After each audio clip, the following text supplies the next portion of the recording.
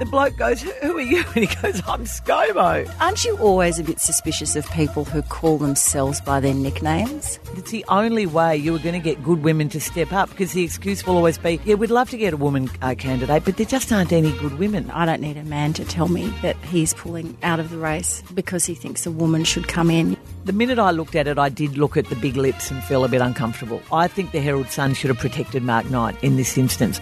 Every year there's this same sort of moment of grief, and I do wallow in it a bit because I think it's an acknowledgement of what happened, and we can remember the several thousand people who were killed. Corrie, you had a crack at activated almonds recently. What's your latest annoying food term? Ancient grains. What the hell is an ancient grain?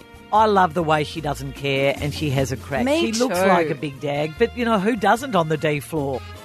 The Don't Shoot the Messenger podcast with Caroline Wilson and Corrie Perkin for the Interchange Bench, first-class temporary and contract talent.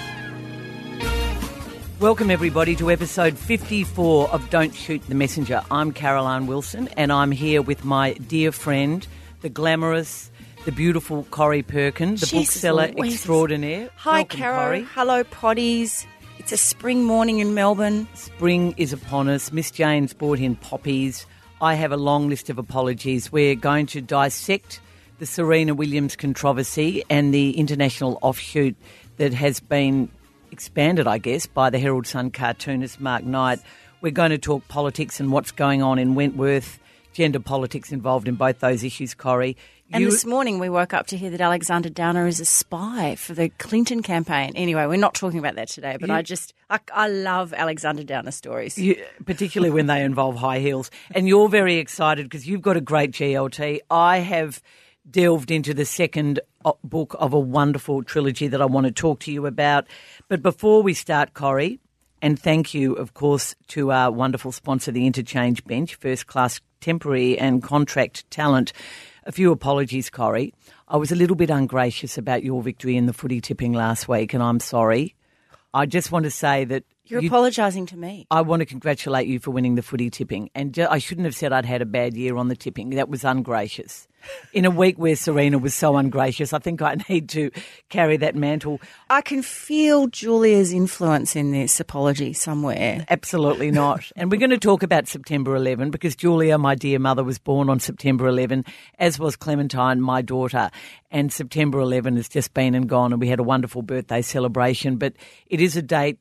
Can it really be 17 years, Corrie? Yeah, and you know, it's amazing, isn't it? And still there are memories everywhere, Caro, and the stories, reading the stories of memories of the people in the US who survived and so on. Gosh, it brings a tear to your eye. Just hot off the back of my apology to you, finals tips were interesting, weren't they, week one? Yeah, I thought you might mention that. I do owe you a bottle of champagne. So in our footy tipping little podcast, I got 3 and you got 1, and the Pies almost got me 4. I was looking for a. That was a great match. What's a 4 game hat trick? I don't think it exists.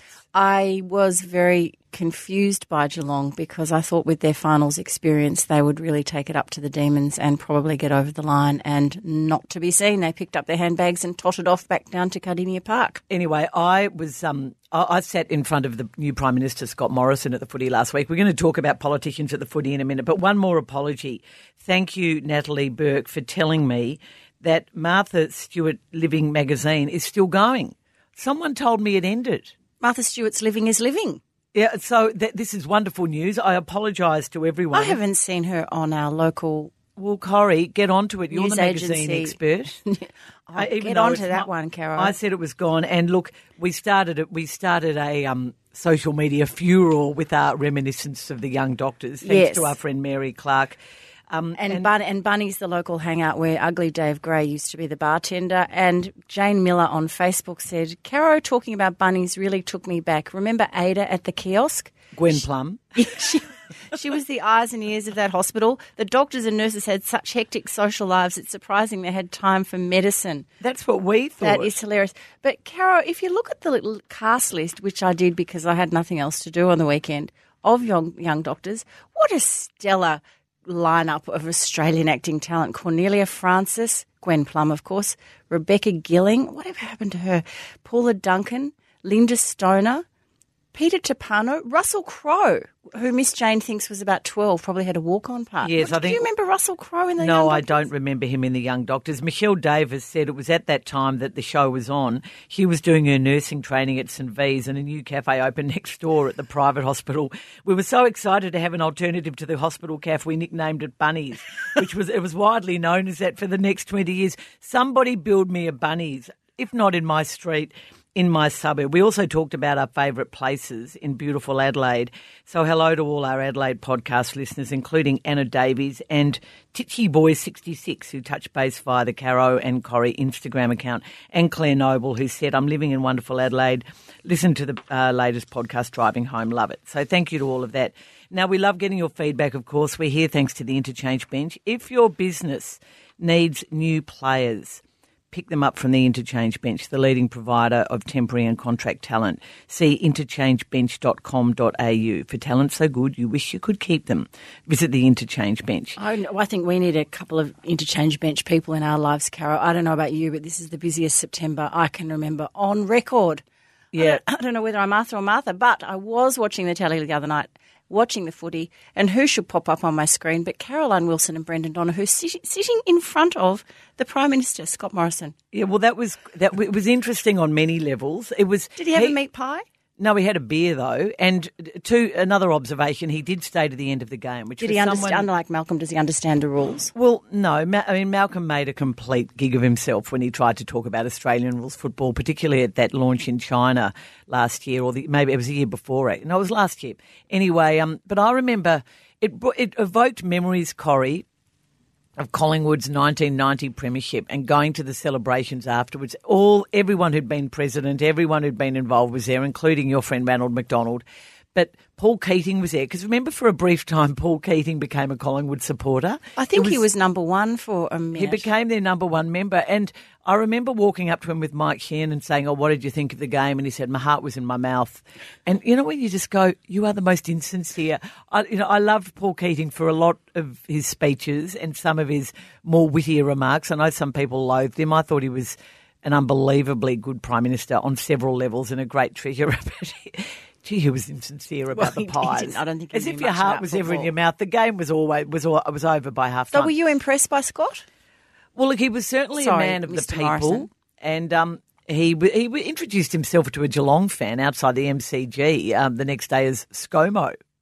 The bloke goes, "Who are you?" And he goes, "I'm ScoMo." Aren't you always a bit suspicious of people who call themselves by their nicknames? Yes, and that whole sort of ScoMo thing I find a bit weird. Anyway, but although my daughter Rose's DJ name was Rodo, so but she's Rose Donoghue. But so she doesn't walk up to people and say, "Hi, I'm Rodo." No, she certainly does not.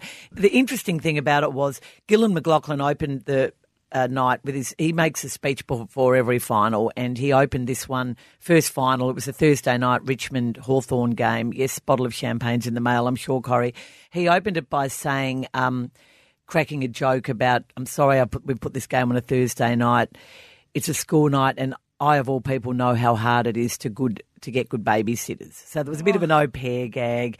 I gather he cracked the same gag in Sydney on the Saturday. So default position by the AFL, if you're in a pickle, make a joke of it, and it always works. Oh, I don't know about that. Last year at the start of the finals, and it was also a Richmond game, it was Richmond-Geelong. Gillan McLaughlin said, if Richmond win the premiership, I'm taking all of next year off, and even Caroline Wilson won't have a go at me for taking holidays. Because remember, he famously went to France after the Love Rat scandal. Anyway, so there was also... Dreamtime game is a classic one for politicians. They all come because this is a very politically sensitive and a great time to be seen because of Indigenous politics, of course. And that was a famous night. Malcolm Turnbull last year sat on his mobile phone during all of the speeches. Which we talked about in an earlier podcast. We were both mortified. Mortified. And Brendan and I once sat with Mark Habib in one of those Dreamtime games and for a half and had a long chat to him about footy and explained a lot of stuff to him. But it's just funny, politicians who get it and those who don't. I was doing Offsiders on Sunday, and Josh Frydenberg, the new treasurer, who I'd seen 3 or 4 weeks earlier looking very down in the dumps because they were trying to sell the carbon policy. But also he's a Melbourne... he's a Melbourne... Yeah, but a Melbourne boy, I was going to say. Yes. So he gets footy through and through. Yes, and Julie Bishop always comes in and wants to talk about West Coast because, of course, she was on their board. But some of them are just... Anyway, it was interesting that Scott Morrison sat alongside the AFL chairman, Richard Goyder, Wesfarmers boss, and not with Gillan McLachlan. Probably keep away from Gillan at the moment, given Nanny Gate issues. Given the Peter would be the dozen. perfect photograph. But you must have sat with politicians. Well, look, the one that comes to memory, Caro, was actually when I was at the Australian a few years ago as their national arts writer, and I received a call from my Fizz in at Canberra, in Peter Garrett, who was then Arts Minister's office. And he said, would you like to join us at the footy on Saturday night? Peter's coming down for the reconciliation round. So we had a lovely dinner. Of course he was.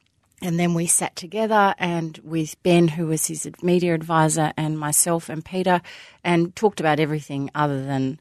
It's quite funny, actually, to be at the footy, not talking about footy, but talking about arts policy. And then just before halftime, he said, oh, look, excuse me, I've just got to go down and do a bit of a performance. I'll be back later. And that's when he walked onto the field with Paul Kelly and sang From Little Things, Big Things Grow, and then came back and we proceeded to watch the game. But that would have been great, but did he understand the game? No, not really. No. Not really. really. That's fair enough. But he was from memory, he was very upfront about that. And asked important questions about the game, but also, who was doing well during the season, and who did I barrack for, and why did I barrack for Hawthorn, and all those sort of things. So you can get to Sydney if you leave Melbourne early morning by early afternoon, and yet it's like 2 foreign countries. And then the division is sport, really, isn't it? It is indeed. And I hear the NRL is your friend Roy Masters is jumping up and down about the NRL. Crowds are bigger than the AFL. No, the crowds are much smaller, but the TV ratings are bigger, which is interesting. It is interesting. We must talk about that in the next couple of weeks, More people Caroline. are watching it, but, their crowd... I mean, the final at Sydney had 50 or high 40s, so 40,000 Sydney GWS last Saturday. Next door at the Sydney Stadium, where the NRL final was on, there were 25, and they thought that was a great crowd. It's interesting, isn't it? It's very interesting. But speaking of Sydney and politics and gender, which we're going to get onto, Wentworth, Corrie. Yeah, look, I'm really interested in ScoMo's first big challenge. No, we're not going to call him ScoMo. No, I think actually the Wagga Wagga by-election on the weekend was an interesting one for New South Wales and the Liberal Party. An independent won the seat, and good on you, Dr. Joe McGirr. I think he'll be a terrific member of Parliament, actually. I'm really impressed by the things he's been saying. But all eyes are now on Wentworth, Caro, and particularly after Andrew Bragg, who was the Liberal front runner, I guess, for pre-selection, pulled out of the race because he thinks a woman should be appointed. And he said, my withdrawal can pave the way. Well, I am sorry, that is such a sexist move. Or who's tapped him on the shoulder and said, look, mate, we really need to get some more women in. There's nothing wrong with affirmative action, though, is there? I mean, that's the only way women seem to get anywhere in this world. That's how they got into the MCC. I don't need a man to tell me that he's pulling out of the race because he thinks a woman should come in. In other words, in brackets, I would win if I didn't pull out of the race. So I'm withdrawing myself from the race. I do agree with Janet Albrechtsen, which again is slightly unusual for me. I'm agreeing with her more and more in recent times. She is the Conservative columnist for The Australian. But she never supports positive discrimination. Well, she doesn't. And it's interesting, Carol, I often think about where do I stand on this issue. I'm never really sure. And the question for Wentworth, I guess, is should women be fast-tracked into that seat so therefore the Liberal Party will have a greater gender diversity around the cabinet table? And I do believe in a meritocracy. I do think the best person with the best talents is the one for the job. I'm never sure how I feel about positive discrimination. I am a big fan of Emily's List. But I'm confused on this. I know you're a real one. You are a real fan of it. I never used to be, but over the years, Corrie, it's the only way. Classic example, Channel 7 recently and Fox Footy, it's not Fox Footy, Fox Sports recently announced their lineup for the cricket coverage because, of course, in massive sporting changes, media changes, Channel 7 have now got the cricket, and there were so many women in that lineup, and it was just so wonderful. Well, I found out the other day, I think there was something written up about it in the Herald Sun, that the Cricket Australia had written into Channel 7's contract that there had to be a woman broadcasting on the cricket coverage this summer for 50% of the time every day. I am a full supporter of that sort of thing. But that's the same thing, isn't it? It's the only way you are going to get good women to step up, because the excuse will always be, yeah, we'd love to get a woman candidate, but there just aren't any good women. Well, that's not true. Look, I understand that, and I think at the very beginning of any process, whether you're choosing a board for a private company or a public company, or whether it's a board for a footy club, or whether it's a candidate for Wentworth, you need some positive discrimination, because you are actually redressing 2,000 years of imbalance. Exactly. However, there has to be a shift in people's attitudes, people in positions of power who are choosing these candidates. They need to stop looking at the 40 or 50-something white bloke. So it's not just women here who are often discriminated. It's often people are discriminated because of their colour or their race. But we need to get people thinking, look, I'm looking at all of these candidates equally. So at what point are we going to – when do we get to that point? Is it when we have more women? We're nowhere near that point now, Corrie, so we need to have positive discrimination. Well, I hope the right people are getting through for that. Anyway, I hope the right people are getting through for the right jobs. But I did not need Andrew Bragg telling me that he was stepping aside because he felt he should give a woman a chance. He's just assuming he's going to get the job. He's assuming he's the best candidate. I found it quite sexist. We should get my nephew Sam Fahey in, who is now the Vice President of the Libs in Wentworth, which is quite extraordinary given how old he is and the work he's been doing. I mean, he's fantastic. Sam's about 28, isn't he? 27. Oh, mover and shaker. He could be a future Prime Minister, Caroline. So do you think the NCP administration swept the claims of Catherine Marriott's under the carpet? Oh, Caro, this is just so terrible. So as everybody knows, and, dare I say, it gave the papers over the weekend another opportunity to use a photograph of Barnaby with his big hat on, trying to look like some sort of handsome, farmer wants a wife kind of candidate here.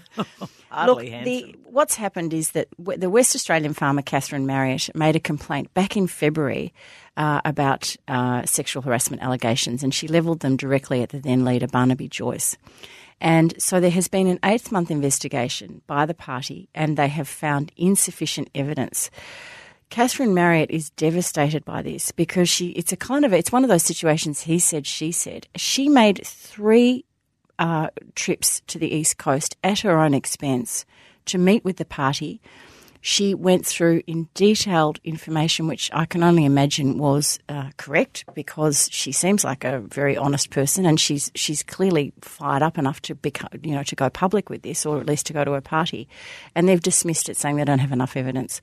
I don't understand it. I really don't. And she is extremely disappointed. And she has said she's not surprised at the result because the party has no plans for how to handle a sexual harassment complaint against an MP. Come on, Australia, corporate Australia, government Australia, political parties, get with the program and put in place a proper sexual harassment complaints avenue for staff, so staff can feel comfortable and feel that they're being listened to. Women in federal and state politics. Wow, isn't it amazing? It's a hotbed. And Let's move on. And I wish somebody would do the big number. Like, we need Michael Gordon. We need somebody who's that big, respected political journalist who has an amazing contact book, who can put all of this together, name names, draw on anecdotes and I'd examples. love to hear Michelle Grattan on it. Anyway, there's a few I'd love to hear on it, but let's move on. While we're on sexism, Caro. This has become a gender issue. It began as a poor sportsmanship issue, which I believe has been lost. There has been so many layers to this story. Let's have a brief listen to Serena Williams' press conference over the weekend. I've seen other men call other umpires several things, and I'm here fighting for women's rights and for women's equality. For me, it blows my mind, but I'm going to continue to fight for women and to fight for us to have equal, like Courtney should be able to take her shirt off without getting a fine. Like, this is outrageous, and I just feel like the fact that I have to go through this is just an example for the next person that has emotions and that want to express themselves and they want to be a strong woman, and they're going to be allowed to do that because of today. Maybe it didn't work out for me, but it's going to work out for the next person. Thank you, everyone.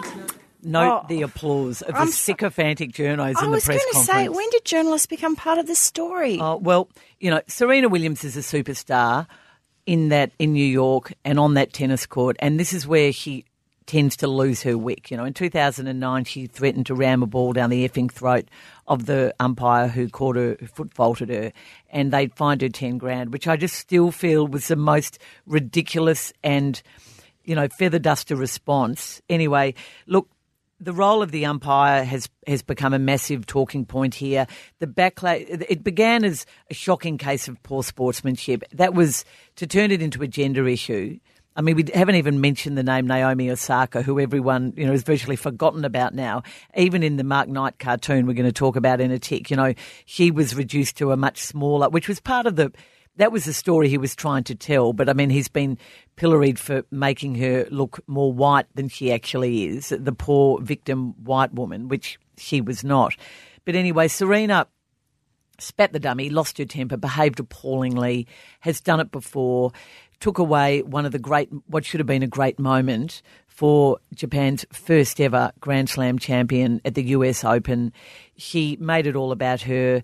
It is true that Carlos Ramos has not called men for coach. I mean, this coaching in the stands is an issue. It shouldn't be. It's not cheating. He said he called her a cheat. He never called her a cheat. He called her coach for coaching, which he admitted he did. It doesn't happen to the men. Nadal is absolutely notorious for it with his coach. But the point is, her coach was giving her instructions, and she behaved so stupidly. She was losing. She only compounded it. She ended up losing a game. We need to remember that the umpire did not call her a cheat. No, but he said you've been coached. Yes, and but you're going to lose she completely overreacted, and it's actually Team Williams that is being fined then, or being not fined, penalised. The crowd were booing the poor old Naomi, and Serena did tell them to stop booing her in the presentation, but it was one of the most awkward, dreadful presentations I've ever seen.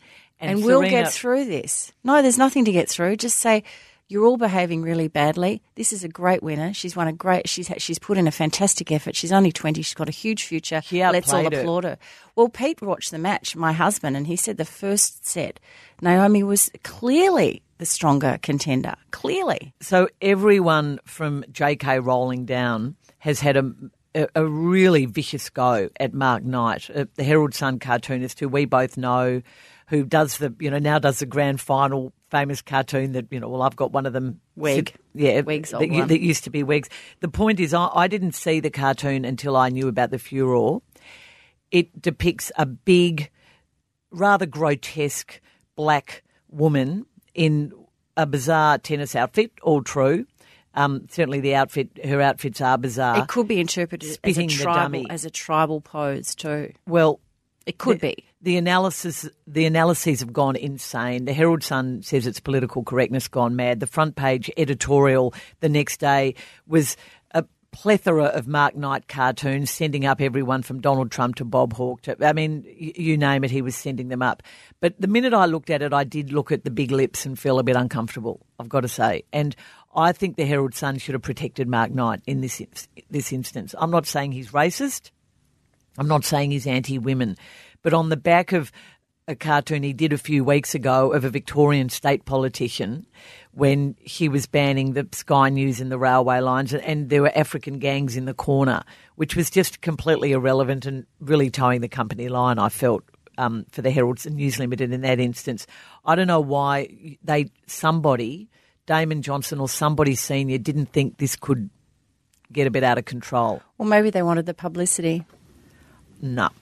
I don't think so. Well, you never know. And, there's nothing like a controversial cartoon to sell a few papers. Look, I mean, Bill Leak, bless his dearly departed heart, was frequently, in the news and on Media Watch for inappropriateness. Oh, did Bill do the one of the Aboriginal not knowing the child? Yep, I understand that, but you can understand why internationally and certainly in America there would be a backlash here. You can because of the history, and this is, I know it's not up to Mark Knight necessarily to worry about the history of the way African Americans have been depicted in such pictures, but they were. And the whole Jim Crow argument resonates not with us, but with Americans. And I think editors should protect their journos. But is Mark Knight as a cartoonist for the Herald Sun? Is he actually appealing to his local audience, or should he always be aware of an international audience? As you said, enormous sensitivities in the US. Media goes reasons. everywhere now. Goes everywhere. I mean, obviously it does, and this has become. I think they had to turn off his social media on Tuesday night because he was receiving so much. He would have a lot negative. of trolls. But Caro, I'm a big defender of cartooning as an art form, and of course, and I would hate to see it sanitised in any shape, way, or form. I really would. I'd hate the cartoonists of Australia to be sitting there second guessing what the entire world's population are thinking about what they're about to do.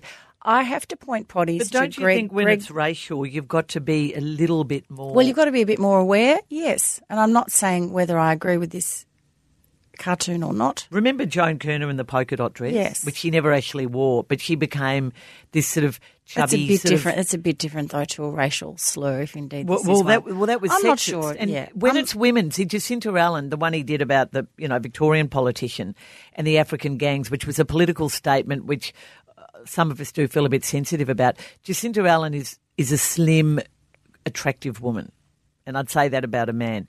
She was depicted as a butch-looking sort of big thighs. It was not the way she looked, and because she was a woman, you immediately go, it just makes you twitch a bit when you see it. Now, if it's quite a few male politicians, he doesn't make look very I attractive. know that. Donald Trump, case in but point. I'm just saying my first reaction when I saw Serena and the big lips. I would just like potties to. She did look a bit animalistic. If they miss Greg Baum's article in The Age from the 10th of September, I urge you to read it about this. He said there were all sorts of losers in this US Open women's final. Serena Williams was a loser. Motherhood was a loser because she used that old line. Poor Naomi Osaka was a loser, an innocent loser. Umpire Carlos Ramos was a loser. Tennis lost. It's such a great article. He is a wonderful writer. It was a great column, and Chris Judd said to me he was surprised that Greg Baum was actually defending Serena, but I don't think he was defending Serena. No. At all. I was interested in the project because on Channel 10 on Monday night were defending her. I mean, there was a backlash against the backlash. It was quite – there's always, isn't there? But I get really angry when I heard that press conference. The first thing that really annoyed me when she was talking to the crowd, well, the anchor, the host of it, the man standing up there on the podium, did not tell he did not wrestle control of that event. He's in charge. He's the MC. He should have said, could everybody please be quiet? He just stood there and let them roar. Okay. Then Serena says, look, I just think we should all move on and no, sorry. And then in the press conference, the media clapping. I'm so tired of media taking a stand one way or the other in a public place like that. Corrie, this is American media. Now, their golf commentators and writers have overlooked some of the most appalling behaviour on the golf course. They never call it out when they're commentating. The journos for years covered up some of Tiger Woods' really bad sporting antics and chucking clubs and the stuff he used to do because everybody loved Tiger. I mean, they're in awe of their subject, and when journalists become that, whether they're political writers, whether they're footy reporters, and Caro, you and I over the years have seen many football reporters fall in love with a team or a player or a coach and go soft on them, or whether they're covering the US Open. You need to be impartial, guys, and not cheer somebody at a press conference. Sorry. And I just wanted to say that when Serena said, like sexism and played the gender card, it waters down for me and further confuses what real sexism is. You and I have had smatterings of it during our career working in a male-dominated environment. There are women every day who go to work and they live a difficult and hard professional life because there's sexism in the workplace. But if it's true that she was called out for coaching when men aren't, then there's a way to attack that. Yes. And that was not the way. No. Just a line from an investigative reporters and editors conference I attended in New Orleans many years ago in the 90s. One of the speakers, I think it was Pete Hamill, who was just an absolute superstar, New York journalist, said he had a real crack at editors saying they weren't worth a blemish on the anatomy part of a journo. But he said that the American golf media were the most sycophantic group of journos he's ever met. Hell, their lifetime ambition is to have lunch with Freddie Couples. It was the funniest line. Anyway, that's Serena. It is there, but that's exactly what it is. That one of these stars will acknowledge them. We've covered Hollywood, famous people, Caro, you and I have covered coming to a media conference, and everybody goes soft. No, I remember going to interview Burt Bacharach, of all people, right? Burt Bacharach. And people were stunned. Most of the people were a bit older than me, but the entire crowd of journos who gathered for this press conference were in awe.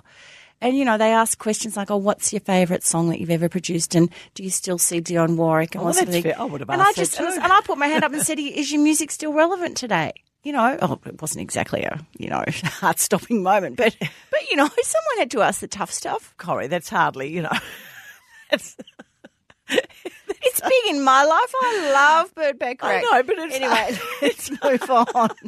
Let's move on. It's a good question, but it's hardly, No, you want an articulate answer. You want a good answer. You want to get underneath all the fluff and get to the real person, don't you? Yes, at least but what that used to be like, Carol. You're probably there cheering, are you? I'd like to know if he's when still Mr. Hardwick gives his press conference. Oh, please, in the last days, you're there going, yay! I would like to hear what his favourite song is. Anyway. September 11. We all remember where we were. Can I just don't say we? happy birthday to Clem and Julia for yesterday, and how their birth date has forever been linked with this terrible tragedy in the US. It was funny because the night it happened, obviously it was nighttime for us, and it wasn't their birthday.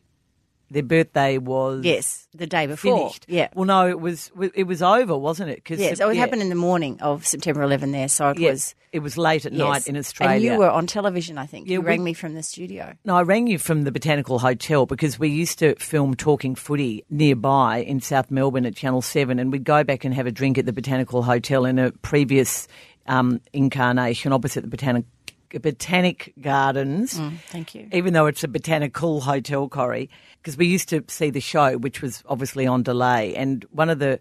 You went back to the pub and watched yourselves on television? No, we didn't really. We just had a drink, but it was on... Talk about vain. No, but it was on TV. It was just up on the screen. We didn't sit there and watch ourselves. Did you sign autographs with people going, oh, look, you're up there and here you are? There was hardly ever anyone else there. But the volume was down and they broke into the coverage on, I think maybe it was even on Channel 9 we were watching, or anyway, all the coverages broke into, and I think Talking Footy was the last one to break into the coverage, and whatever happened, our show ended and they went straight to what was going on in America. And I remember we all just sat there thinking, the world has changed forever, and me ringing home and ringing my mum and ringing my brother-in-law in Sydney who had friends who were working in the Twin Towers, ringing you, and just... we can't even begin to imagine what it must have been like in Australia, New York. the world is divided, isn't it, between those who stayed up and watched and those who woke up the next morning. Yeah. And when you rang I rang you and told you to get up and start watching. Well, from memory, I just watched Sex and the City, although I could be wrong about that. And I was cleaning my teeth and the phone rang, and it was you saying, turn the television on quick. New York's under attack. And so I was, I can't remember what my job was at the time at The Age, some sort of editor. So I just started writing. No, there was no laptop or anything, so I did it as notes, a time frame, 1:27, 1:47, everything, which actually the next day when The Age was piecing together how it all unfolded was rather helpful. But I stayed up till 7 o'clock in the morning, and if you can remember, Essendon was in the finals and Matthew Lloyd was up against the tribunal, which had heard that night. And I woke the children up, the two older ones, to say, look, something terrible's happened, everything's okay, but you need to come and watch the news before you go to school.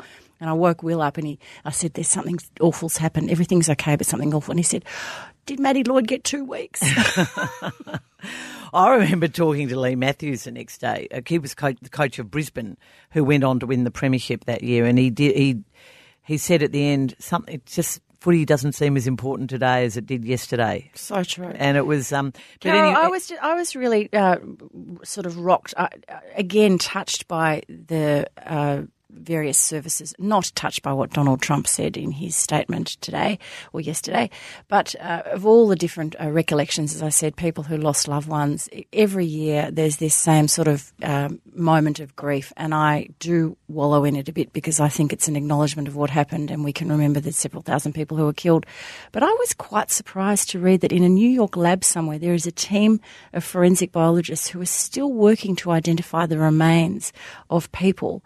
And there are a few hundred people who still have nothing has ever been found of them. So the analysts are still looking at little particles of dust and so on, trying to do DNA matches. What an amazing, huge, complex research project that is. It changed everyone's views of Islam forever and empowered a lot of, Muslim haters who continued to, who now just put everyone from that part of the world or that particular belief, culture, religion lump them into one, which is, so many tragedies, obviously. The worst tragedies are all those people who went to work and never came home. But going there now, and I've been there a couple of times, 3 times. I haven't, so what's the memorial like? Does it work as a space? It's unbelievable. I mean, the first time I went, it was ground zero and it was just rubble, and you walked around it, and then the next time they'd started building the museum, and now the museum is finished. And it is one of, I hate to say this, to say it's a great tourist attraction. It sounds so glib and stupid, but it is one of the more profoundly moving experiences to go in there and see the way they've done it. I mean, technically it's brilliant, and the way that the timelines, the memorials to the people who died, the way people move around in this very peaceful, ordered, but quite emotional way. It's a beautiful memorial. Yes. It really is. It is just. There was a little chapel nearby the first time we went, which was where a lot of the workers went and where a lot of schools still went and had little private memorials too. And that is no longer a big part of it. But that was early on. That was a place you went to grieve. Now you just walk into this amazing structure. And no, they've done it. They've done it absolutely beautifully. A place for contemplation. It is. Well, I would like to go there. But technically, in terms of technology, it's unbelievable too. And some of the things they have found are quite remarkable. Well, while we're on the US, Caro, I think your crush of the week is connected to the US, and I would just like to say thank you to the Interchange Bench for our Crush of the Week segment. We love the work you do, recruiting the best staff with the Interchange Bench. Don't forget to get in touch with them if you need help in your workplace, or in fact if you're looking for a part-time job. Who's your crush? Well, Bob Woodward doesn't need to worry about getting a job. He has. We've talked about a lot of books about the Trump administration, and there have been some unbelievable literature about how Hillary lost, how Trump won, what Trump's been doing. But it's like, aside everybody, the big dog's back in town. And I really think the fact that Bob Woodward, who has now launched a national book tour, and it's going to be a world book tour, I guess. The book is called Fear. It's had 6 reprints already. It comes out today, and I think it will be in my bookshop today or tomorrow.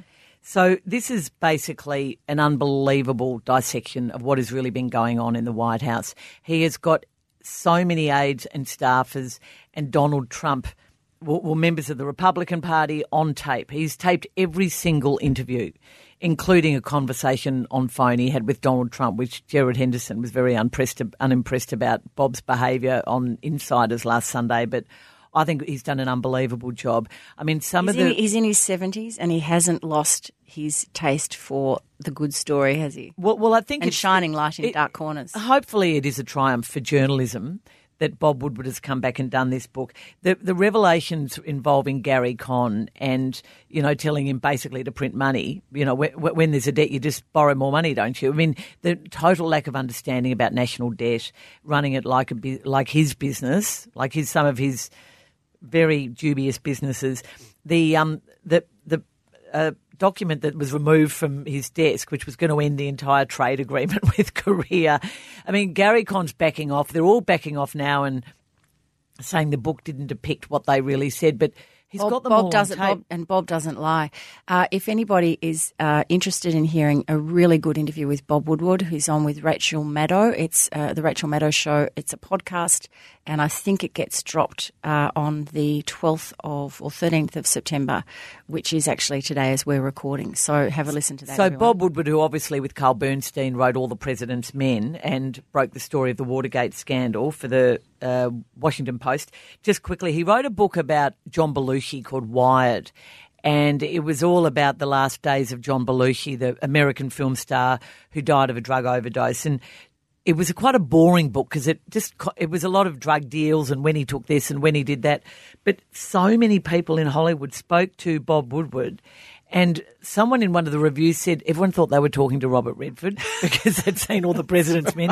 And maybe there was a bit of that this time around too. Well, I don't know, but he's been good friends with Donald Trump for years. So I think that friendship's over. I think that's a very good call for Crush of the Week. And thank you, Interchange Bench. And Caro, our friend Anita, who's connected with the Interchange Bench, sent me this during the week, which is job roles. I think this is a day or two old, this ad.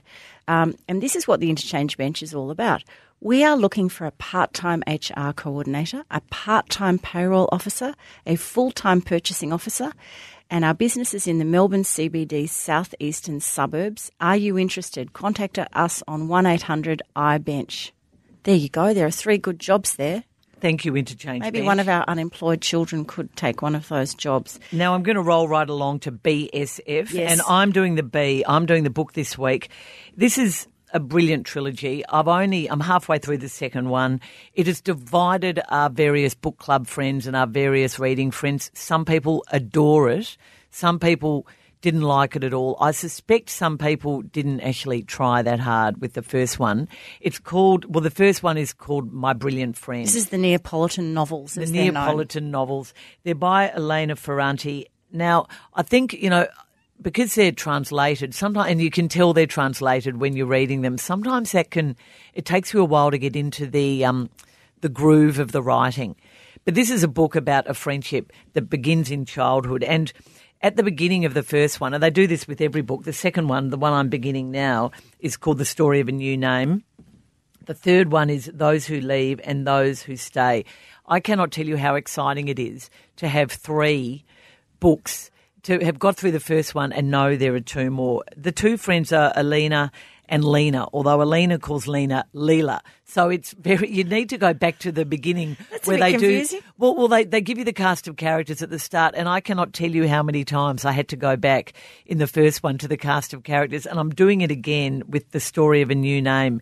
It's set around Naples. It's set in Naples, sort of the overtones of crime and the underworld and the mafia are there all the way through, although it's never actually articulated. I started the first one and I found all that too grim to go on. It is one of the more extraordinary novels I've ever read. My Brilliant Friend. Well, welcome to the panel, Caro. You're about 8 years late with this series. But No, I read My Brilliant Friend a while ago, but I just never got around to reading the second one. Do you think you'll do the other 4 or the other 3 in the series?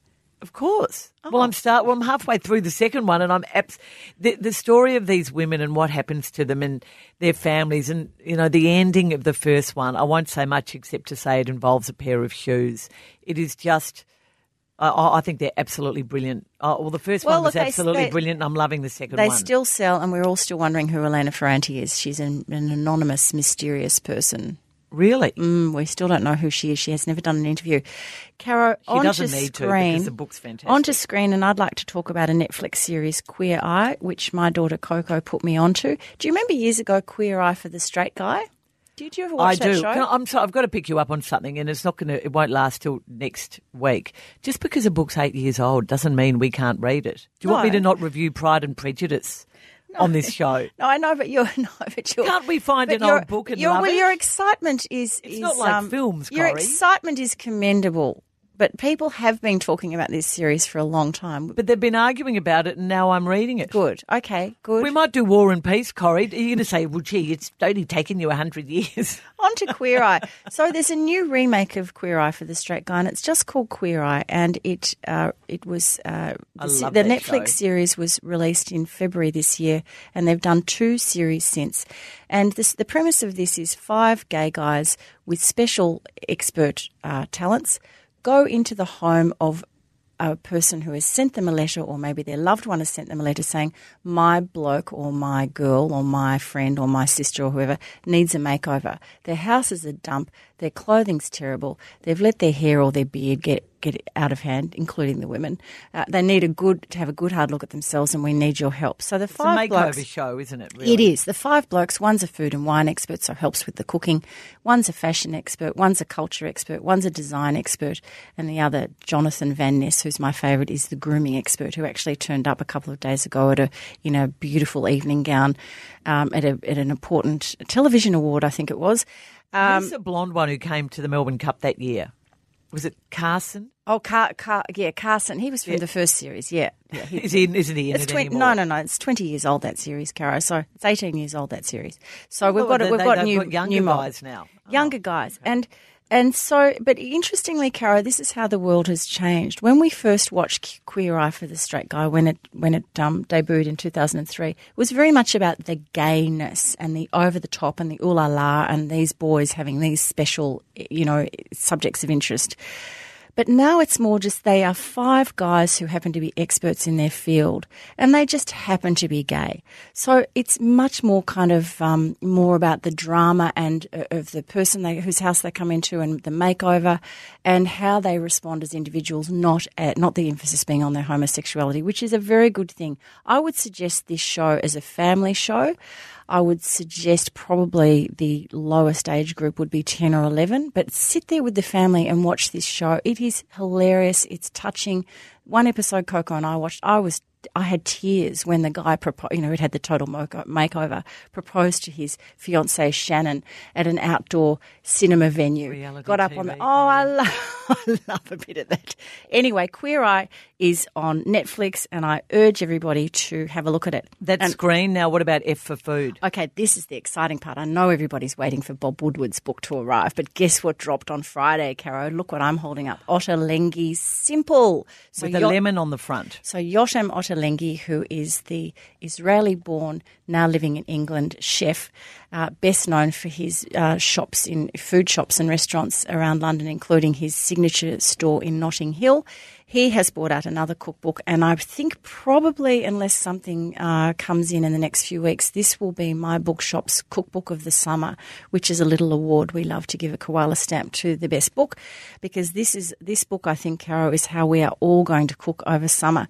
The premise of it is that 10 ingredients or fewer, everything to be cooked in half an hour. Well, that'll be unlike his other cookbooks, which I love, but you do have to do a lot of hunting and gathering. Caro, he does say that he's taking salt, pepper, olive oil, garlic and onion out of the equation. He's assuming that you already have those at home, but he is trying to stick to 10 or few ingredients. He does have a bit of a self-deprecating, funny moment in the introduction. He says, all my friends went, what, a simple cookbook? Are you kidding? You're the most unsimple cook ever. We're all running around trying to get your ingredients. But he swears that this is the way he's going to do it. I love this cookbook. It's from breakfast through to puddings, and everything can be cooked within half an hour, although I'm a bit suspicious about some of the recipes. I think they might take longer. This one today, I thought we would celebrate the re-arrival of the asparagus. Yay, back in town, asparagus. And this is on page 82, and it's called Roasted Asparagus with Almonds, Capers and Dill. Sounds fabulous. And he says this is a dish his husband Carl cooks at home, but uses probably too much butter than Carl should have. So note to everybody, if you want to get fat, put lots of, not that I'm saying Carl's fat, but put lots of butter on. So you need 600 grams of asparagus with the woody ends trimmed, 3 tablespoons of olive oil, 30 grams of unsalted butter, 20 grams of flaked almonds, 30 grams of baby capers, and pat dry them with the kitchen towel. The paper towel, 10 grams of dill roughly chopped, and salt and black pepper. So you heat the oven to about 200 degrees. You mix the asparagus with a tablespoon of oil, pinch of salt, pepper and so on, and you arrange it on a large parchment-lined baking tray. space the asparagus well apart and roast them for 8 to 12 minutes. Just keep touching them, Caro, so you don't overcook them. And when the asparagus is soft and starting to brown, transfer them to a large serving plate and put them to one side. Then you put the butter into the small saucepan, place on a medium-high heat. Once it's melted, you add the almonds, you fry them up for a minute or two until they're golden brown, and then you pop them on top of the asparagus evenly with the butter, lots of butter if you're Carl. Then you add the remaining 2 tablespoons of oil to the saucepan and place on a very high heat. And once it's hot, you add the capers and just fry them up for a minute or two. I love nothing more than capers in a meal like this. And you stir them continuously until the capers have opened up, become crisp. Use the slotted spoon, remove the capers from the oil and sprinkle them over the asparagus. And there's your beautiful dish. Discard the oil and serve warm. It sounds beautiful. I bought a beautiful asparagus plate in the shape, it's sort of a half moon shape.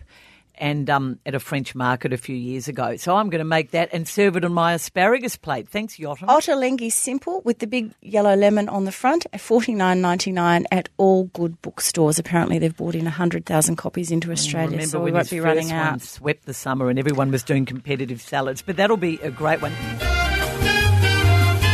Corrie, what are you grumpy about today? I am very grumpy about the anonymous person who wrote from the Trump administration who wrote the New York Times controversial op-ed this week about saying how the Trump administration is an absolute disaster.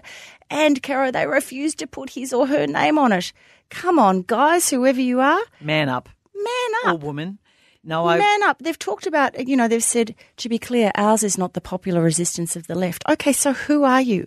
And they talk about duty to country. If you believe your first duty is to your country, then go public, expose the mayhem, shoot up the town. A lot of people are denying that it's them, Corrie. Now, agitate the senior Republicans in Congress to join Democrats in the call for impeachment. Just go for it, whoever you are. So that is my grumpiness there.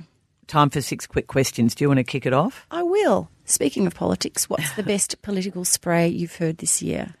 Oh, Richard Di Natale last week, bar none, and his unmitigated... What did he say? I can't remember. Oh, you'll get it on YouTube. He just got up and delivered the greatest serve on the Liberals, on the government, and their behaviour, their childish behaviour, disgraceful, disgusting, you name it. In terms of setting a poor example, I won't go into details, but check out Richard Di Natale from the Greens and his spray. It was unbelievable. Corrie, you had a crack at activated almonds recently. What's your latest annoying food term? Ancient grains. What the hell is an ancient grain? My friend Marcus, who came to stay a couple of weeks ago, said, I think it's rice that you've had in the cupboard for too long and it's now full of weevils. So I looked it up. Like, grains are grains, aren't they? They come from the Neolithic revolution of about 10,000 years ago, when prehistoric communities started to make the transition from human hunter-gatherers to farmers. Okay, fair enough. That's ancient. We're going to have a look. I'll give you that thing. I'll give you one thing. We're going to have a look at words next week. Anyway, I don't know what it means. So good on you, ancient grains, whoever you are. What a marketing term, bozos who come up with that. Caro, what's your favourite social issues-based advertisement this week? Well, there's been a few lately, and there are a few about gambling, and the father saying to his son, just because everyone's doing it doesn't mean everyone's doing it, and it's sort of a double entendre with sex and the new girlfriend, but it's actually about online gambling, which is good. But this is one of the more uncomfortable, awkward ads I have seen in a long time. It is actually uncomfortable to watch, and that's why it's so good. The group of blokes sitting around a table, and one of them takes a call from his girlfriend, and he puts her down over the phone and has a go at her about money and says, hey, do not interrupt me when I'm talking to you, and then something else, and then he hangs up on her, and all the blokes sit around, and one of them finally says, man, that's not cool. And I reckon it is the best ad about male treatment of women I have seen in a long time. I haven't seen that. Oh, it's so awkward it makes you want to squirm. Corrie, it's Sam Neill's birthday this week. He turns 71. What is your favourite Sam? I know you 71. Love him. I do. I love him. What's your favourite Sam movie? Death in Brunswick. Oh, really? Yeah. The 1990 black comedy with John Clark, bless him, and Zoe Carides. The scene where they go and bury the dead body of the chap who Sam has accidentally killed with a carving knife in the kitchen is John Clark and Sam Neill carrying that body bag down to and putting it R.I.P. John Clark. In a grave with somebody who's already there, and then they're trying to tuck the other body up so they can fit them both is hilarious. You'll be very happy to note that David Stratton and our Margaret Pomerantz, our beloved, bring back their show. They gave it a 4.5-star rating, Caro. So they're on the page with me as well. Caro, British Prime Minister Theresa May has been dancing in Africa this week, not once but twice. She's done it again. Good look or bad look for Theresa? Look, I love the way she doesn't care and she has a crack. She looks like a big dag, but, who doesn't on the D floor? Well, she was with, at one point she was with Scouts in Kenya, so it wasn't the D floor. But I think that music is so infectious. It's so infectious, isn't it? I would be tapping my toes. I can't believe the backlash. I think it's horrible. And so there's a reason why in movies people don't dance very often when you've got to know their character because you immediately cringe for them. But go and see Black Klansman. The dance scene in the club to I believe I'm falling in love is one of the more wonderful dance scenes I've ever seen. Well, Carol, we all have to keep our eyes on Theresa May because she's under siege from Boris, who apparently is, rat in the ranks. Yes. What's your GLT, Corey? Wants the top job. My GLT this week, Caro, is a sister podcast, The High Low. Our friend Anita put me onto this. She said, these girls sound like you. Thanks, Neats, but they're about 25 years younger than Caro and I. It's a weekly pop culture news podcast out of the UK brought to us by Dolly Alderton and Pandora Sykes, who are two British journalists and culture vultures like you and I. But this particular, they've been off for a month because, of course, it's summer holidays over there. I've really missed them. But they came back last week and they gave us their book recommendation. They'd both been reading all holidays and they've given us their book recommendations. All of these books are relatively new now. It is the best summary for books, the kind of books that you and I love. In amongst it, just a couple, Normal People by Sally Rooney. They also do a thing on Crazy Rich Asians by Kevin Kwan because they read that on their holidays. One of them talking about going back to old books. One of them did The End of the Affair by Graham Greene, which was a lovely review. Not to say that your Elena Ferrante wasn't, Caro. I think it was quite good until you said, everyone knows about that. So it is a really, really good podcast. And I love a good book podcast, which, Caro, is a segue to why you and I are starting our own book podcast in a few weeks. It's going to be wonderful, Corrie. Your book club on podcast. And boy, have you lined up some big stars. Leanne Moriarty, Marcus Suzak, Laura Tingle, David Marr. Jock Sarong, your favourite. I bet you'll be there for that interview. Anyway, stay tuned for more on that. We'll talk about that in the next couple of weeks. Thanks for your company, Caro. Thank you, Corrie, and thank you to the Interchange Bench. Recruit the best staff with the Interchange Bench. You'll find links to them and details of everything we've talked about this episode in our show notes. You can email us, feedback@don'tshootpod.com.au, or get in touch via Facebook, Instagram, Twitter, or the Caro and Corrie Instagram account. Corrie? Don't shoot the messenger.